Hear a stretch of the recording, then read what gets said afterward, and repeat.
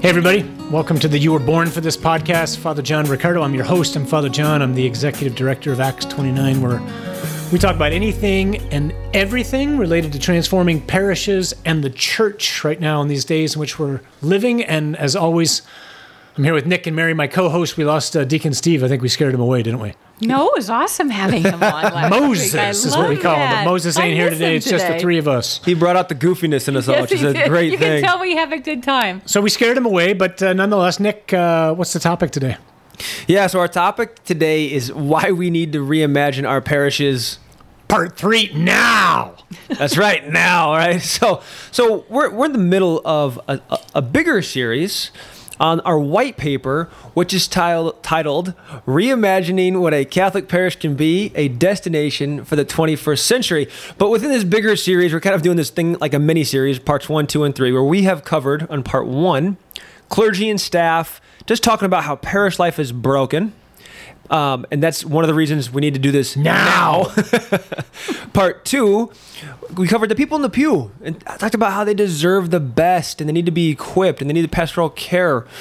And that's another reason we need to do this now, because they're not getting that, right? And then last episode is kind of like 3A. That's where we talked about kind of an examination of conscience to be on mission. And when we say mission, we're talking about these people today, right? So part 3, talking about nuns and fallen aways and how we really need to reimagine our parishes so we can reach these beloved brothers and sisters who are not with us on Sunday, if you will, right? So, Father John, we need to pray to talk about this wonderful, timely topic. Let's do that. In the name of the Father, the Son, the Holy Spirit. Amen.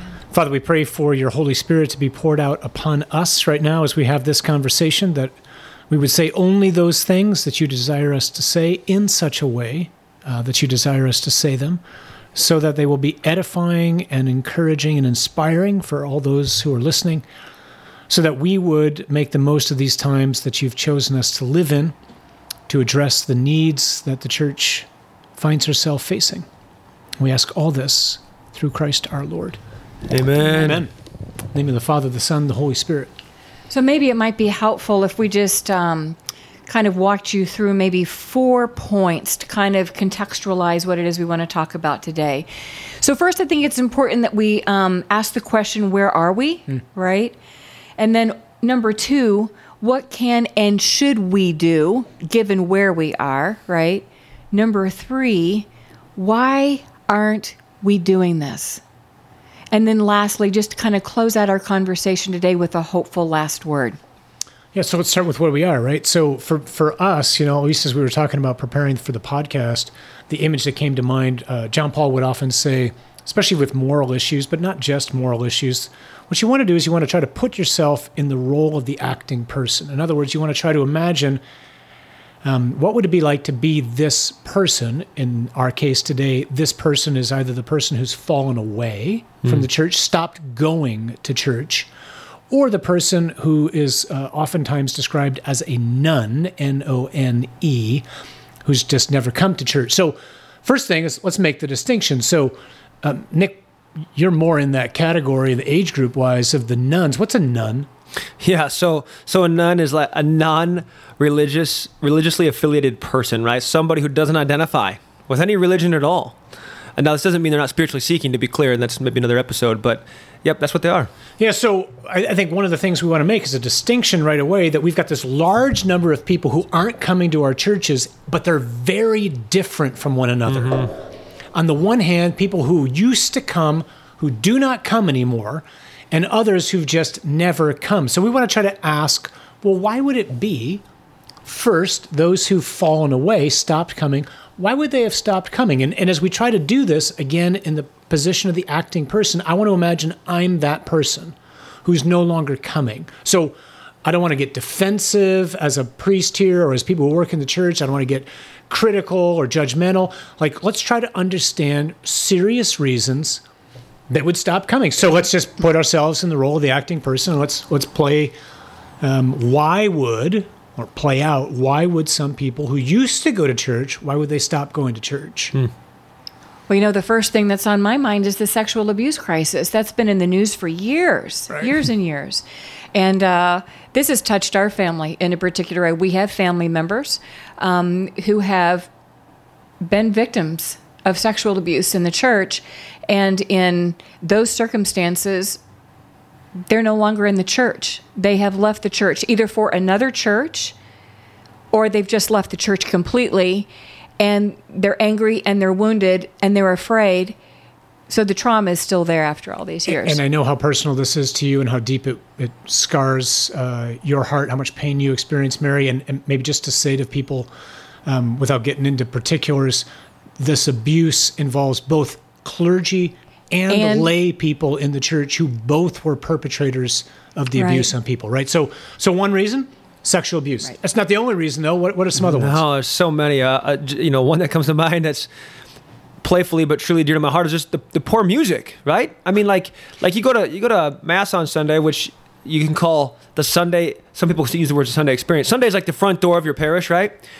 The music at one of the parishes I grew up at was so bad, it would have been significant improvement to just not sing. I mean, it was like almost to say the anti-gospel, because it just pushed people away. And so that's one thing. Another thing, we're just rude. I mean, so often the parishes are just rude. I've had family try to come back to church that because they experienced rudeness on their first phone call back, it cemented them as gone. So you call the parish office. Correct. It's like, hi, St. Anne's, hold please. That's not a really warm greeting for the person who might be calling. Or the classic that's so common. Hey, we'd like to get married there at St. Are you a member? Are you a member? No. When do you want to get married? In 3 months. Nope, bye. I mean, okay, done. Not going there. So we got ugly liturgies. You mentioned music. I can own the preaching piece maybe. So sometimes preaching's just, less than inspiring and compelling and attractive.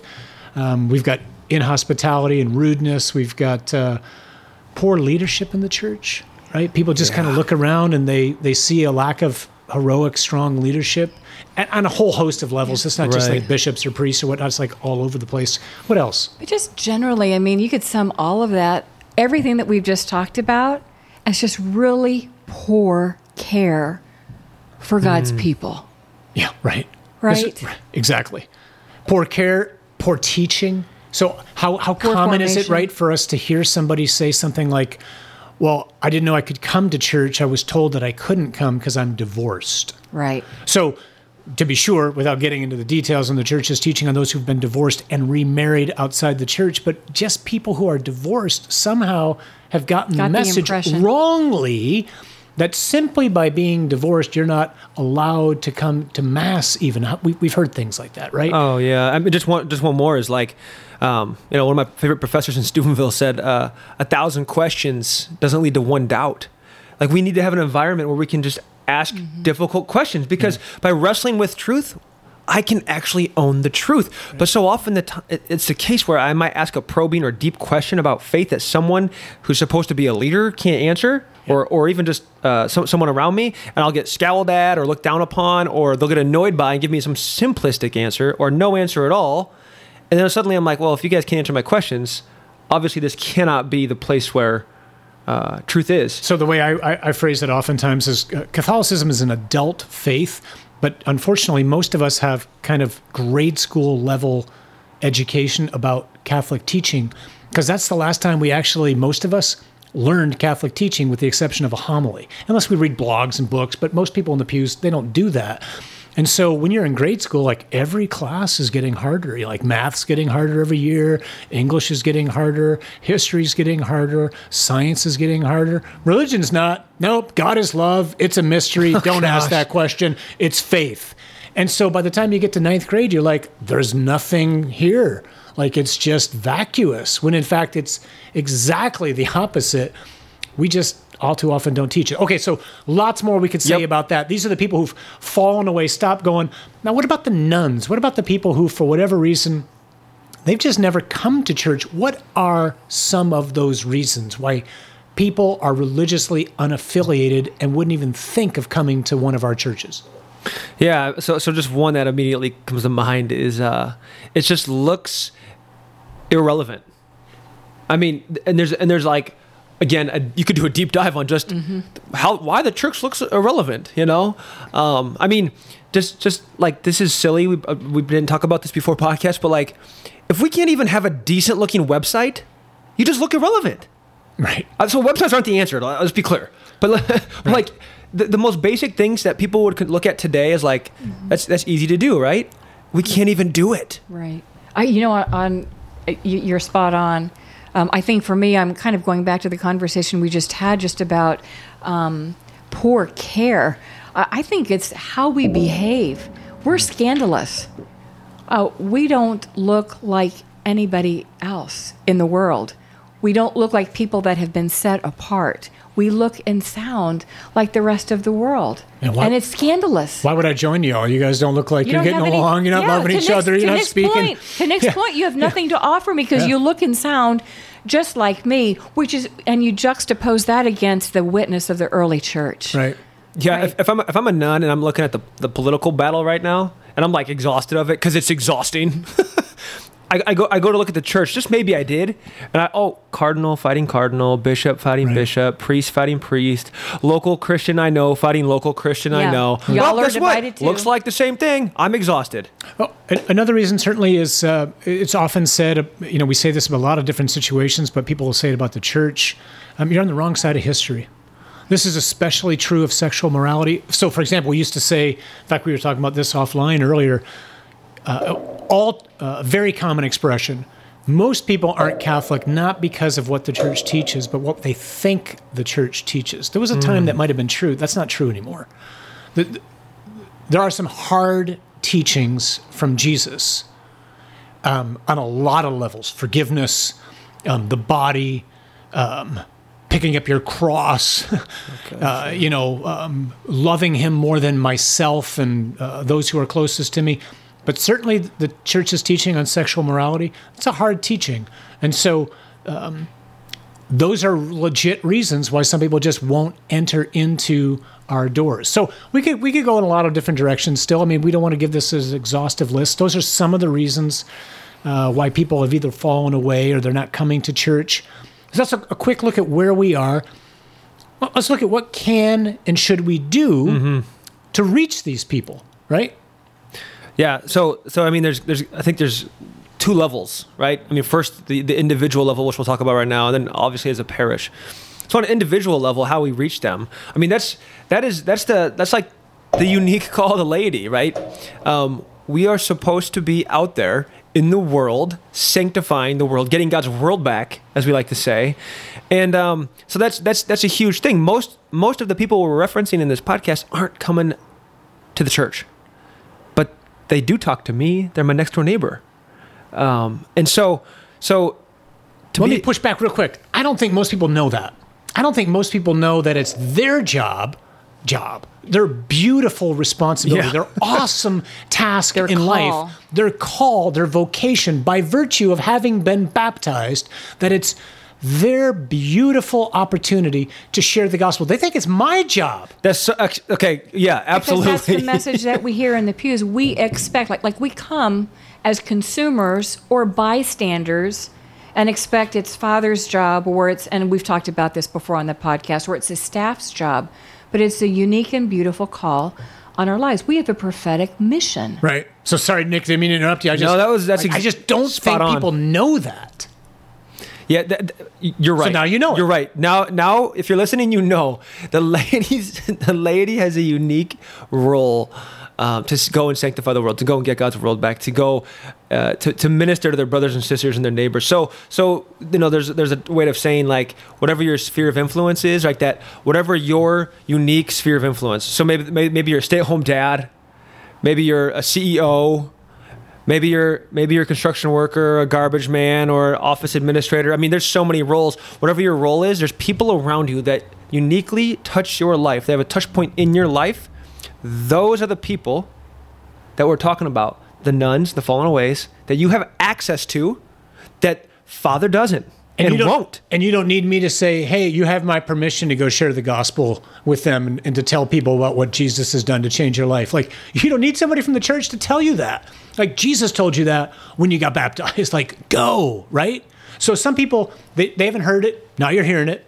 Some people know that, and they're doing that, right? But then there's some folks that quite honestly would tell you, I would love to be able to do that, but I just don't know how to do that. And Mary, you're awesome at doing that.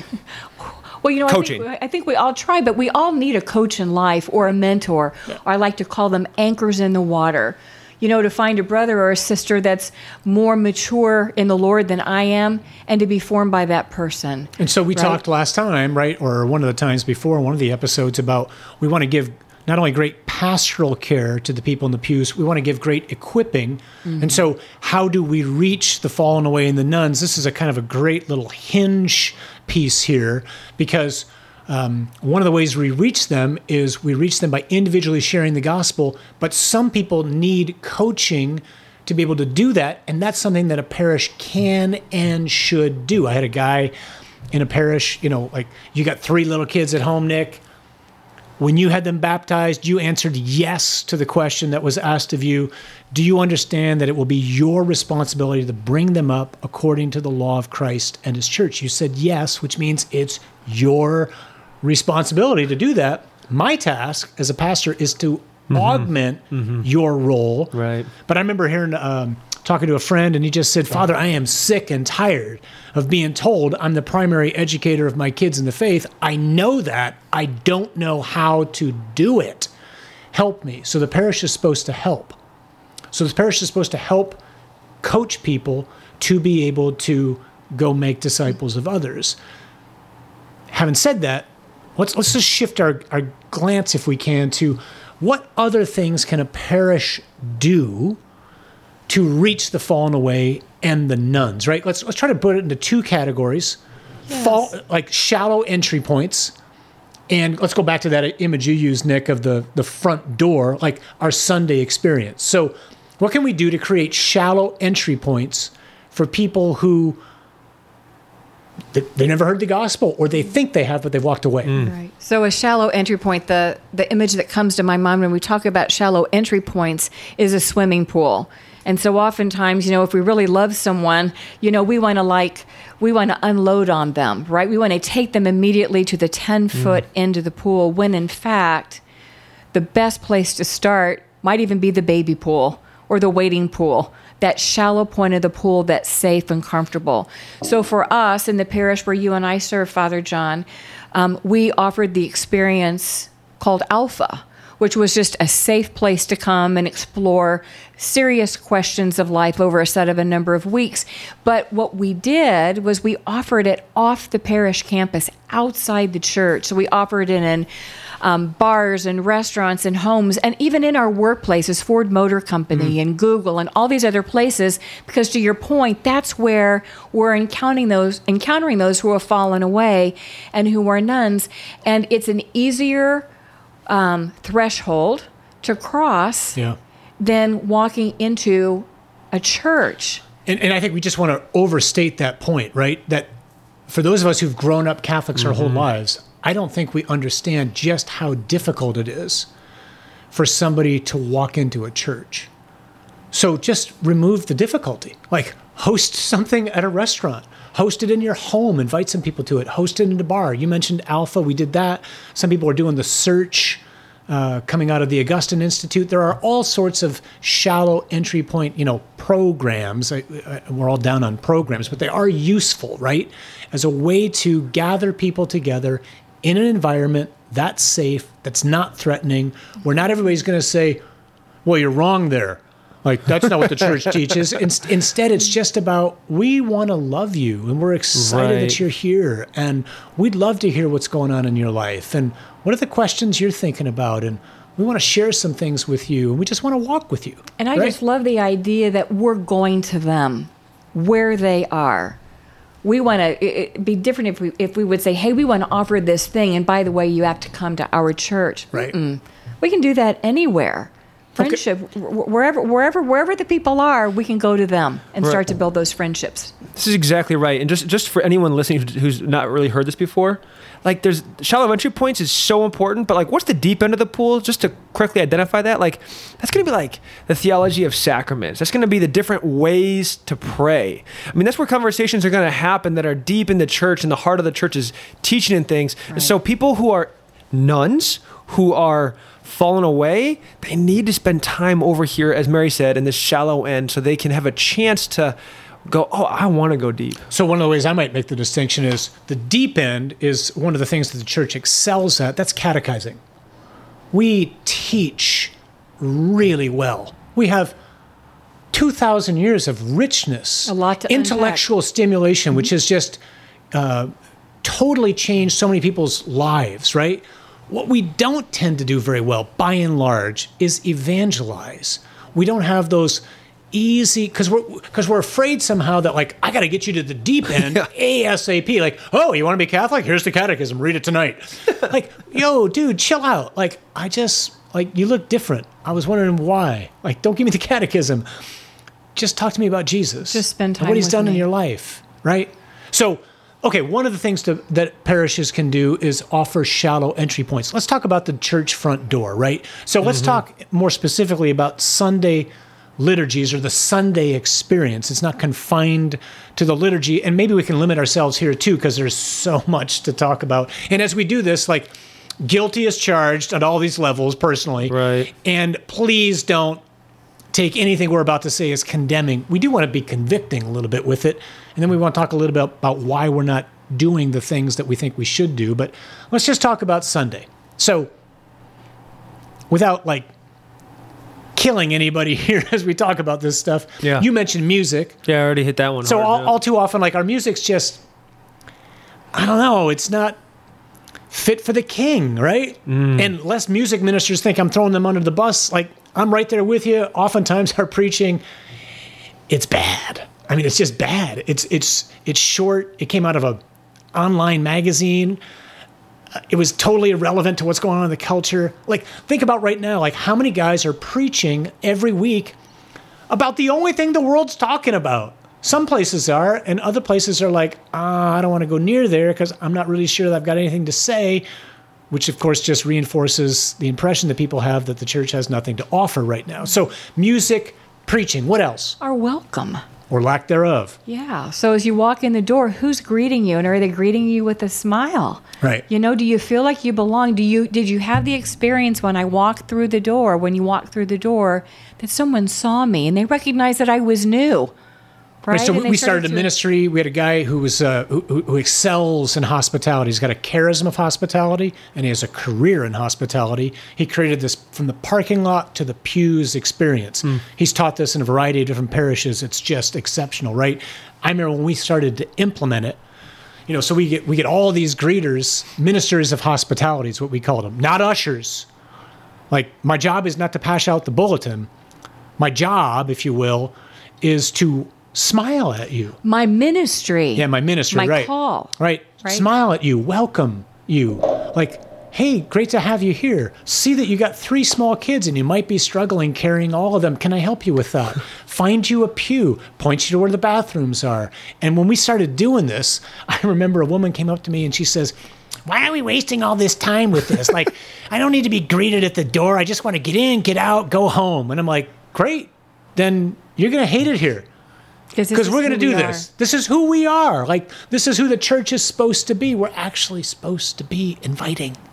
And I know for some of us, depending upon the age we're at, like for me, like, I don't understand this way of thinking, but it's a legit way of thinking. More than I'm interested in truth, I'm interested in a sense of belonging. I want to know, like, do I belong here? Are you guys warm? And only after that, only after I've experienced your warmth, your friendliness, your kindness, am I remotely interested in hearing what you have to say. You got a great story of a young couple that came to our parish and what they Right. experienced there, how they got one. Yeah, so they were new to the area and they were visiting parishes trying to find a parish home. And they got one simply because as they walked into the church and they were looking for a place to sit, they found a pew. And without having to ask, this sounds so simple, the people that were sitting on the end of the pew scooted in and made room for them. Because oftentimes what we do is we sit where we are and people climb over us because this is my spot. And I remember she and her husband said, that's how we landed here Right. at the parish. And then, oh, by the way, this beautiful young woman joined our staff. Right. And served our staff beautifully for years and is a beautiful family. But something that small that we think is that insignificant was a massive deciding point I for remember them. when she told that story, she was talking about, you want to know what got us here? I'm like, it was the incredible preaching, right? Or it was the unbelievable worship, or it was, the beauty of the, no, it was that. And I'm like, that's what got you to come back? Yeah. That one thing, that simple little act of someone sliding over as opposed to pulling their knees Yeah. up so that I could walk over them. So Sunday's the front door, and we're trying to win back divorcees, and we're trying to be relevant and human to nuns. So as the culture, in large part, just continues to basically become less and less personal and dehumanizing, as we lose the understanding of what it means to be human, the littlest act of kindness, Exhibit A, sliding over in the pew, Right. Jumps out. this jumps off the page because suddenly I'm seen. You acknowledge I'm here. We talked about loneliness, depression, isolation, all that all the time. Suicide. Just being seen is so essential, and we can do that on Sunday. So let me say the obvious here. So for most people who are working in a parish, if you're a priest or you're on parish staff, or maybe you're remotely involved in a parish, none of this is new. Duh. Our preaching's supposed to be better. Our music's supposed to be better. We're supposed to have hospitality. It'd be great to be able to offer shallow entry points. Equipping to me. hire somebody to run evangelization and discipleship. Why aren't we doing this? It's not usually because we don't know this. It's because we don't have the resources to do it, with few exceptions, right? So some parishes are doing these things, or they're doing some of these things. But most parishes, quite honestly, because of the structures that we have, are not equipped to be able to do the things that we need to do to care for the people in the pews, to reach the fallen away and the lost, and to adequately compensate the staff and the priests, right? That's the whole point of the white paper. And this isn't going to change if we don't do something. And we know it's going to be messy. And we know it's going to require radical change. And it is a heavy lift. And what do you mean by radical? Let me By go radical, into that I mean word. going to the very root. Yeah, so not cause. extreme or Right. extremist, but yeah. Yeah, and so even as I'm part of this conversation, it can sound kind of sad, but the reality is God has a plan. It doesn't have to be this way, and that's why we started to pray and dream with the Holy Spirit. Wouldn't it be amazing if, right? But you're right, Father. We're limited by the people. Those are the resources, and then by finances. That's right. And structures. Nick, you talk about that all the time. Yeah, we have to rethink it from the ground up, right? Structural changes have to be huge, and so where my family lives in Illinois. I think in 15 minutes they can get to 15 different parishes, and they're all pretty darn mediocre. This isn't a knock on anyone leading them. I want to be clear about that. There's just so little resource at each of those individual places. They're so stretched. They're so stretched. Imagine if we took those 15 and let's say we got down to 2. Right. There could be 5 priests at each one. There could be multiple tremendous staff members at those places. And all of a sudden, instead of driving 15 minutes to 15 parishes, all mediocre, we could have 2 amazing parishes, excellent parishes in those locations. But with this, it's also for those people who are out there who are hearing this and they're like, "Oh man, we try really hard on hospitality. I love preaching. I try really hard on preaching." We want to acknowledge you can probably carry the water on a couple of these things, right? I mean, Father, if you have a charism and you're excited and your life is life-giving to preach, you're probably putting a lot of energy into that. Praise Jesus, right? Or maybe there's a music minister just killing it, or some hospitality team somewhere. You can probably carry the water on a couple, but to actually do all of these things well, in a way that actually transforms the culture of the parish, that equips the saints for the work of ministry, right? You and me in the pew, and that actually would be a great front door to the fallen away and to the nuns. You're gonna have to fundamentally, radically, in a rooted manner, transform the parish structure. So let's end on an encouraging word then, because this can sound depressing, and it's anything but, right? So since we've written this, I think one of the things that's been so inspiring to us is how many bishops and how many dioceses have reached out to us and said, hey, we just want to let you know we're reading this. We're more than intrigued. We know we need to do something. It's been really helpful to have you guys, as we often put it, think on behalf of those of us who are trying to put out fires all day long. So thanks for doing that. And again, to be clear, we don't claim to have the answer. We're just trying to get the conversation started and to offer a template for what we can do. And again, the encouraging word is lots of people are beginning to think seriously about what we can and should do. So don't be discouraged, be encouraged, and be encouraged by the fact that you and I are alive right now in a time when the Spirit is moving in a powerful way. What's getting the headlines is what's going on in the culture around us.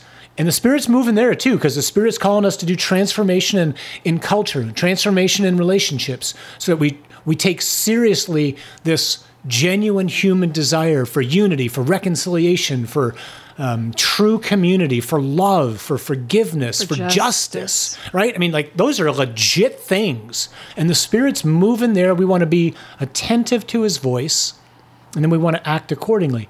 And the Spirit's moving in the church too. That's why he destined you to be alive right now. And he gave you gifts, both natural and supernatural, for this time, whether you're a bishop or you're a pastor, you're an associate, you're a deacon, you're a layman or woman on a staff, or you're a person in the pews. God created you for this moment. And these are not dark days. These are great days to be alive. And God's placed us here. So, as always, as you look around, whether it's at the world or at the church, don't be afraid. God is with you.